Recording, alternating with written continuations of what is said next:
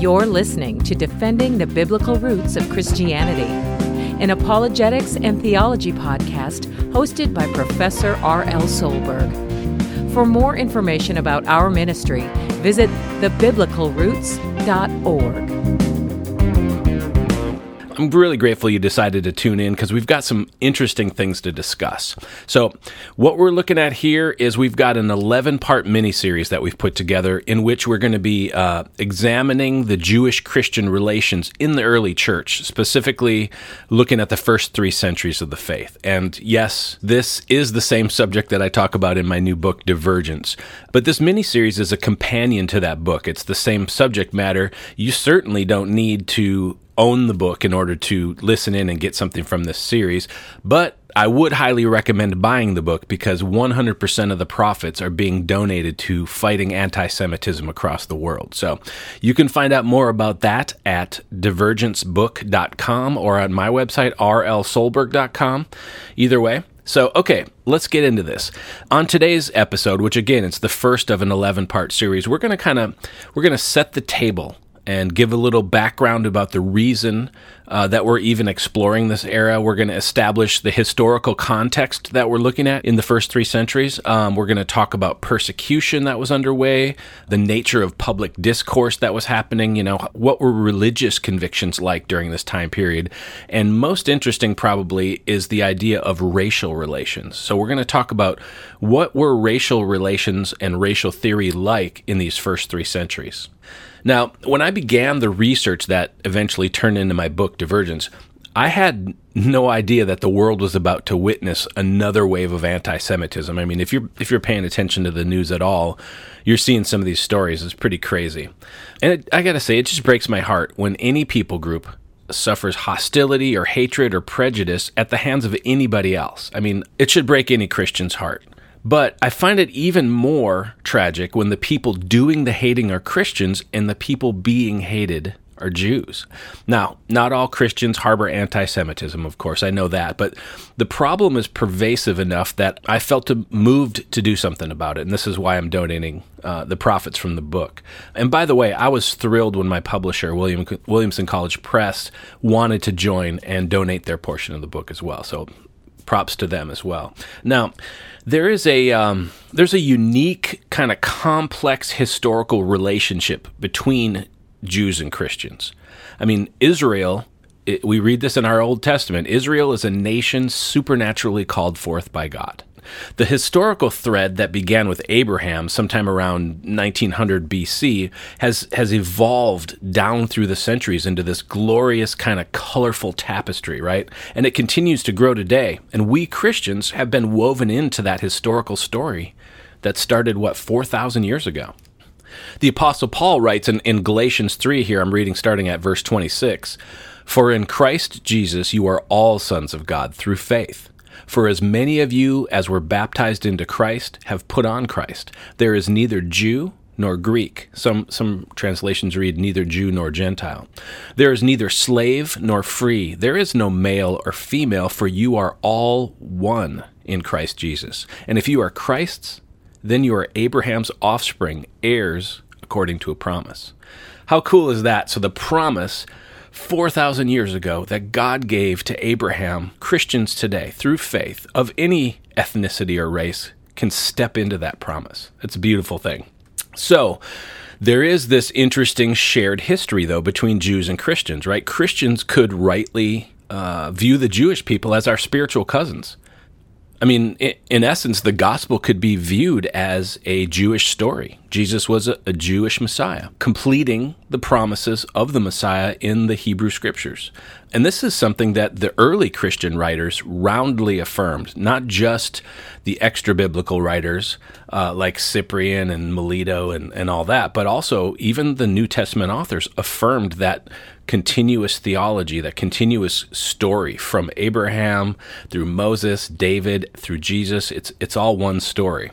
Now, what's interesting is anti-Semitism, the prejudice or the hatred of the Jewish people, it's not the main point of my book or even of this podcast. My research was originally inspired by the apologetic work that I do. So in defending biblical Christianity against the growing heresy, and I do think it's a heresy, that's known as Torahism. These are folks who, they profess faith in Jesus, and at the same time they teach that Christians are required to keep Torah, which means keep the Old Testament laws. And you may have heard of the Hebrew Roots movement or the Black Hebrew Israelites.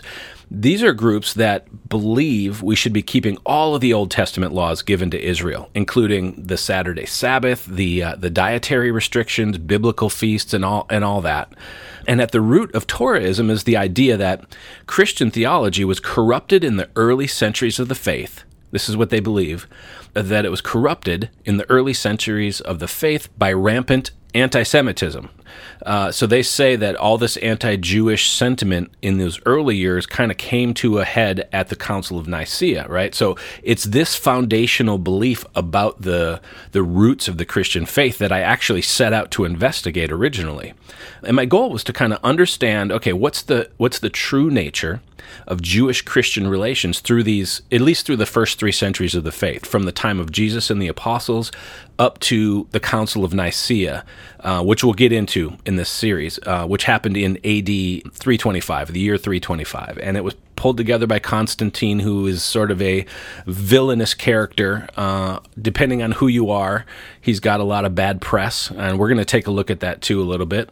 But so yeah, that's what I wanted to investigate, this idea that, hey, the Council of Nicaea was the seen by Toraists and those who kind of hold to this, we'll call it a conspiracy theory. They see the Council of Nicaea as this sort of crystallizing event. They say it was there that the church officially embraced the anti-Jewish attitudes of the early Christians. So I set out to look at that. Okay, what's the actual true nature of Jewish-Christian relations in this time?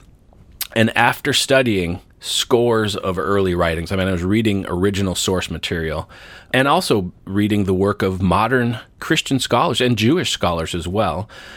What I discovered in all that was that things aren't nearly as black and white as we think. So the relationship between Jews and early Christians was complex and nuanced. A Jewish scholar named Daniel Boyarin, a great book called Borderlines, he says this. I'm going to read a quote here from the preface. He says this, quote, "The affiliation between what we call Judaism and what we call Christianity is much more complex than most scholars, let alone most layfolk, imagine." So the two groups were, you can imagine, like I just mentioned, the theology, we've got a shared history between Christians and Jews. There's a common sacred texts. The Christian Old Testament is exactly the same body of text as the Jewish Bible, known as the Tanakh. There's also this conjoined theology, right? So Jews and Christians were each trying to work out what this whole Jesus thing meant. It was a paradigm shift for the entire world. It split history in two, right? So both sides were kind of fumbling for solid footing on what this whole Jesus thing meant, and they were trying to do so in these ever-shifting political and cultural sands of, the first century Roman Empire.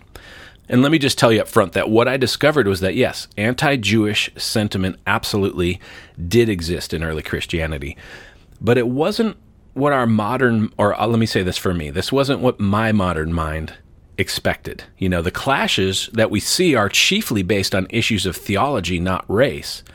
In fact, racial theory in antiquity, it was a lot different than today, and I had to figure that into my findings. How do we balance that out? And in addition, during these early centuries, you've got Jewish-Christian tensions that were actually more of a two-way street than we realized. Again, I'll say it, than I would have realized. But in the end, it was a fabulous project for me. I was both enlightened and encouraged by my research. These are the formative centuries of the Christian faith. So I wanted to bring to you what I found. And again, this is a companion to my book. And what I'm just hoping for, I'm praying that you guys, as you're listening in, you find a little bit of enlightenment, a little bit of encouragement in understanding the early centuries, kind of the roots of our faith. Okay, so let's dive in a little further into this growing religious movement known as Torahism. And let me just pause and say Torahism, that term is sort of an umbrella term for the belief, as I mentioned earlier, that followers of Jesus are required to keep the law of Moses. Some people call it other things, Torah-observant Christianity, but like I said, it's groups like the Hebrew Roots Movement, the Black Hebrew Israelites, 119 Ministries. There are many groups out there that fall along a spectrum, but essentially they believe the same core things, that the sermons preached every Sunday in Christian churches contain a long corrupted theology. And even the pastors giving those sermons don't even realize it. You know, they've inherited from their fathers, who inherited from their fathers, these corruptions and these lies. And then when you trace that all the way back, the root of the allegation is ultimately the first few centuries of Christianity. There's this belief that anti-Semitism ran rampant among all the church fathers, and that these anti-Jewish views ultimately came to a head at the Council of Nicaea in the year 325. That's where many of these folks claim that the Christian church officially sort of separated itself from the Jewish roots of the faith. At Nicaea, they claim, the church chose Easter over Passover, and they chose Sunday worship over the Saturday Sabbath, and they made other declarations, aimed at sort of separating or divesting Christianity of its Jewish heritage. And so, says Torahism, the teachings that were initially given to us by Jesus and the apostles had become corrupt by the time of the Council of Nicaea. And they remain so today, and that's what we're inheriting. So, the question is, we have to be open-minded and say, okay, could that be true? And that's what I set out to figure out, right? I wanted to examine that claim. So in this series, we're going to examine those first 3 centuries. Our goal is going to be to kind of piece together an accurate understanding of the nature and the degree of anti-Jewish sentiment that was evident or present in that historical period. And then we're going to also see, if there was anti-Jewish sentiment, what impact did that have on Christian theology? Did it send us veering off course from the faith and the theology that we were given by Jesus and the apostles? So let me give you kind of an overview of the methodology that I used in my research, and that kind of lays out what we're going to be going through in this podcast mini-series. So we begin with a survey of the New Testament writings, and I focused on passages that specifically convey the theology and the attitudes of Jesus and the New Testament authors concerning specifically Judaism and the Jewish people and their role in God's story and all that. And then I use that as the sort of baseline for how Christians ought to treat Jews and Judaism, how we should regard these things, right? This is our biblical baseline. And from there, I looked at the writings of the church fathers and some early Jewish writings as well, and also some Christian scholars of the era, historians, and rabbis too. And I kind of traced the Christian theology and Christian attitudes towards the Jewish people from the New Testament through the writings of the early church fathers, right? So 1st, 2nd, 3rd century, even early 4th century writings, kind of tracing through all the way up to the Council of Nicaea in 325. And then at the end, we're going to compare the state of Christian theology and the attitudes towards Jews and Judaism. We're going to compare those things as they were at the end or the conclusion of the Council of Nicaea. We'll compare those back to our New Testament baseline, and let's see how much has changed, how much has perhaps become corrupted. We're kind of looking at those two trails, the trail of theology, was theology corrupted, and also the attitudes of Christians, early Christians, toward Jews. So our goal is going to be to determine if, by the conclusion of the Council of Nicaea, Christian theology was altered due to anti-Jewish attitudes. And if so, how and to what extent was it changed? Now, to help with this comparison, there's 2 kind of contentious Jewish Christian issues that we're going to use as sort of theological markers, because they are present throughout this entire era, and they'll give us a really sort of a compass points to use. So these 2 theological markers, the first one is the Jewish Sabbath, which is observed on the last day of the week, versus the Christian tradition of gathering on the first day of the week, on Sunday, as the Lord's Day. So we're going to take a look at that issue in the New Testament, in the early writings, and at Nicaea. And then secondly, we're going to look at the matter of the Jewish observance of Passover versus the Christian celebration of Easter. So these two issues are discussed in the New Testament and in the writings of the early church and at Nicaea. So as we work our way through the first 3 centuries of Jewish-Christian relations, these two issues are going to provide us with a consistent point of measurement of the degree and the nature of anti-Jewish impact on Christian theology. Okay, so there's your overview, and now we're going to get into some detail. We're going to start by looking at the historical context of this era. You know, our study is going to center on early writings and early events, so it's important for us to establish this framework for this whole era that we're examining. So that way we're going to have the proper context for the ancient documents that we're going to be taking a look at. So we're going to take a brief look at 3 areas. First is persecution, and then public discourse, and third we'll look at racial relations. So in the area of persecution, you know, the legal status of Judaism and Christianity differed in the Roman Empire during this era. So this era we're looking at from Jesus to the Council of Nicaea, it's basically from the year 30 through 325.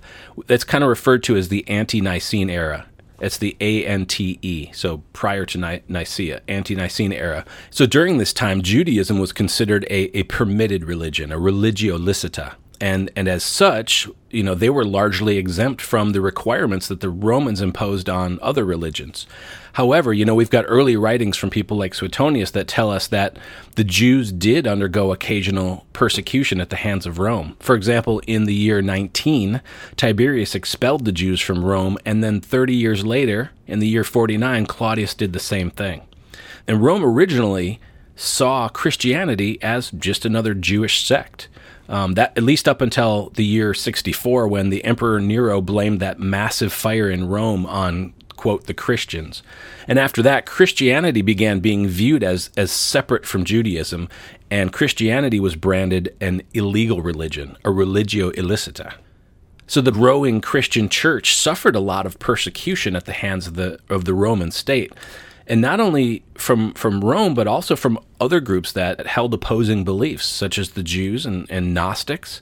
And in early Christianity, martyrdom, it was not an uncommon occurrence, right? Some Christians, like Ignatius, fascinating to read his letters, they counted themselves blessed to be martyred for their faith. So at one point, Ignatius was called to Rome, and he knew he was facing execution, and he also knew that the Roman Church was going to try to fight against that and try to, you know, save his life.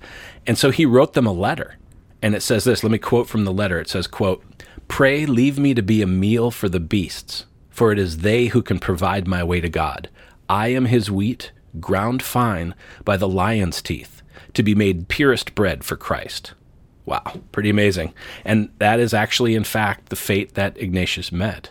Now, don't get me wrong, Christian persecution wasn't this overwhelming constant thing. It ebbed and flowed across the empire, and it differed from region to region. You know, in extreme cases, believers were beheaded and crucified. They were burned at the stake. They were used as torches to light roads by Nero, fed to the wild beasts in the arena, like Ignatius here. You know, and they met other types of violent ends for their profession of faith in Jesus. In fact, Roman authorities would frequently force suspected Christians to pay homage to the emperor as a deity as a test of their faith. You know, so Jews were exempted from this as long as they paid something called the Fiscus Judaicus. But there are recorded occasions when Christians of Jewish descent, and remember, all of the very early Christians were Jewish, and there are recorded occasions here where Christians of Jewish descent would claim to be Jewish when the Roman authorities would confront them. And so what would the Roman authorities do? They would take them to the local synagogue to validate their declaration of being a Jew. And we have records where Jewish authorities would refuse to acknowledge this Christian as a fellow Jew, which sometimes even led to their execution. Now, at this time, the Jewish religious leaders, they had a level of authority and a level of political clout in Jerusalem. So they were able to bring a whole lot of pressure on the developing Christian community. And we're going to look at in detail in the upcoming episodes. But the New Testament records a lot of that persecution that early Christians endured at the hands of the Jewish religious authorities, including, of course, Jesus. But writings after the New Testament reveal that the Jewish leadership continued to persecute Christians. I mean, even after the fall of Jerusalem in the year 70. So Jewish Christians were increasingly pushed out of the synagogue, and they lost the protected status that was granted to Judaism. What's interesting is that while Christians during the ante-Nicene period, they spoke out, sometimes loudly, against unbelieving Jews, but they stopped short of maltreatment or violence. Now, sadly, Christianity didn't remain in that sort of peaceful posture. I mean, beginning late in the 4th century, as I'm sure many of you know, parts of Christendom took a decidedly unbiblical turn in their opinions and their treatment of the Jewish people. So Christian leaders, I mean, I think John Chrysostom is probably one of the first. They began preaching against the Jews as people, using disparaging and sometimes even hateful rhetoric. And over the centuries, this grew into the Christian anti-Semitism that we see today. And that's a sad reality, and we have to admit that. But in the period we're looking at, Christians were not mistreating or being violent towards the Jewish people. And we're going to get into that more as we go through some of these early writings in the upcoming episodes. We'll see how that plays out. So the second area we want to look at is this idea of, okay, we know how the world is today, and it feels pretty crazy, especially in this era of the internet and trolling and all kinds of stuff. So the question becomes, well, what was public discourse like back in the olden days, back in antiquity? You know, how did people talk with one another? What was the tone? And also, what were the religious convictions at this time? What did people think of their religion? You know, nowadays it's like your truth and my truth and all that. And nowadays it's a lot of public discourse becomes, in some cases, quite caustic, let's say. So the question was, for me, as I started setting out and reading some of these early writings, what's the context in which I'm reading this? What would I consider to be normative in a discussion between two people, given the context of the time of history that they lived in? So, in looking into this, I mean, in the Roman Empire, what I discovered was that the nature of public discourse and the intensity of religious convictions were much different than we see today. And we have to keep that in mind while we're reading these early writings. So to accurately evaluate the literature from this period that we're looking through, you know, we need to understand the culture and the climate in which those writings emerged. So I'll tell you what seems shocking to our modern Western minds, you know, like burning someone at the stake for what they believe. That was the reality in which these early Christian writers, including the New Testament authors, that's the reality in which they operated. So in antiquity, someone's religious beliefs, their convictions, could be a matter of life and death, literally. So when you've got a culture where both the state and religious authorities would oppress and even execute people based on matters of faith and what they believed, you know, the nature and the intensity of the public discourse naturally followed suit with that. So believe it or not, modern dialogue in the public sphere is significantly more civil and respectful than the exchanges of the Roman Empire during this era. There's a couple of scholars, Smith and Covino, they wrote this, quote, "Praise and blame in the form of panegyric, which means elaborate praise, and invective, which would be, you know, insulting or abusive language, those were essential components of Greek culture." And they also said this, quote, "Much of Roman rhetoric and literature, including poetry, is encomiastic, which means praising, you know, highly praising of people, or vituperative, which means, you know, bitter or abusive in form." So basically what he's saying is all kinds of Roman literature, the Roman rhetoric, they're either highly praising people or it's very bitter and very abusive, you know. I mean, it wasn't uncommon for public conversations between opponents to include, I read some stuff that, you know, the scorn and the ridicule, it kind of causes your modern sensibilities to bristle. You know, there's a historian, Dr. Martin Jane, hope I'm saying that right. He wrote this about that period. Quote, "The famous speaker and politician Marcus Tullius Cicero, for instance, when he defended his supporter Cestius, did not shrink from publicly accusing the enemy of incest with his brothers and sisters." Close quote. So, I mean, even in ancient Rome, where you think kind of anything goes, incest was an unlawful sexual practice, okay? And it was considered deeply immoral. So this was a very deep insult. And so we don't see that kind of stuff, even from our, let's say, more abrasive political figures of the day. We don't see that kind of stuff happening in the public arena as they did in ancient Rome. And keeping those two eras in mind, the persecution and the public discourse and all that, then we look at racial relations in antiquity. This is kind of our third area to look at. It's really important for us to have an understanding because we hear these heartbreaking modern day stories of especially Christians, verbally and physically attacking Jews and calling them Christ killers. And scenes like this play out between school kids, in the Bronx or grown adults. In my opinion, this is a pernicious thread of sin that's wound its way down through the centuries. And we have to own that part of it. Okay. So, the great reformer Martin Luther in the 16th century, right? This guy's the father of the Reformation. He actually, in some of his documents, he calls for the destruction of the Jews in Germany. And this is in the 1500s, right? He wrote, quote, "First, set fire to their synagogues. Second, I would advise that their houses also be razed and destroyed," close quote. Okay, so that's pretty powerful language. And especially the fact that we know that it was set in Germany and we know what happened about 500 years after that, that's very disturbing. And then there's a documentary film called Forbidden Peace where Rose Price, this Polish Jew and Holocaust survivor, is telling this heart-wrenching story about how the Nazi camp guards would be telling her that they're following Jesus' orders as they struck her, which is pretty amazing. And even more amazing, I think, is that Rose later, as a Jew, came to faith in Christ, it's an incredible story. But so you've got this stuff that we as Christians can't turn a blind eye to, right? Many historians believe that the foundation of the Holocaust, which I think we could agree is the worst atrocity the Jewish people ever endured in history, including everything we read about in the Old Testament, that was sort of instigated or fomented during that 1,500 years of anti-Jewish sentiment that came before it. There's no denying the existence of anti-Semitism, so don't hear me saying that. And as we're going to see in the coming episodes, this sort of hatred and this persecution of the Jewish people is unbiblical. We're going to unpack that in some detail as we continue on. We're going to see how it's contrary to the teachings of Jesus and the New Testament authors. So, however, all of that said regarding anti-Semitism, here is maybe the most shocking thing that I discovered. That to apply the modern concept of racism to ancient cultures, in particular the idea of applying that to the early Christian view of Jews, that's an anachronistic error. It's not accurate. First of all, the economic and social tensions that shape this modern understanding of anti-Semitism and all the historical baggage that we have with it, those things weren't present in the ancient Near East.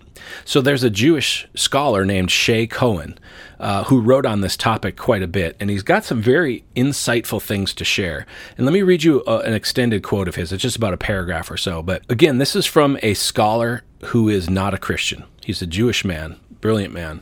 And this is what he wrote, quote, "Anti-Semitism did not exist in antiquity.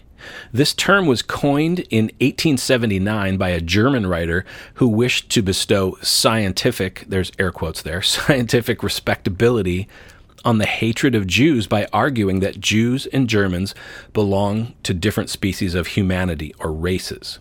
Again, he puts the word races in quotes. Okay, Shay continues here. "But the ancients did not have anything resembling a racial theory. They observed that different nations had different moral characteristics, but did not explain these differences by appeal to what we would call a racial theory. Instead, they argued that climate, soil, and water determined both the physical and moral characteristics of nations. Therefore, the notion of anti-Semitism is inappropriate to antiquity."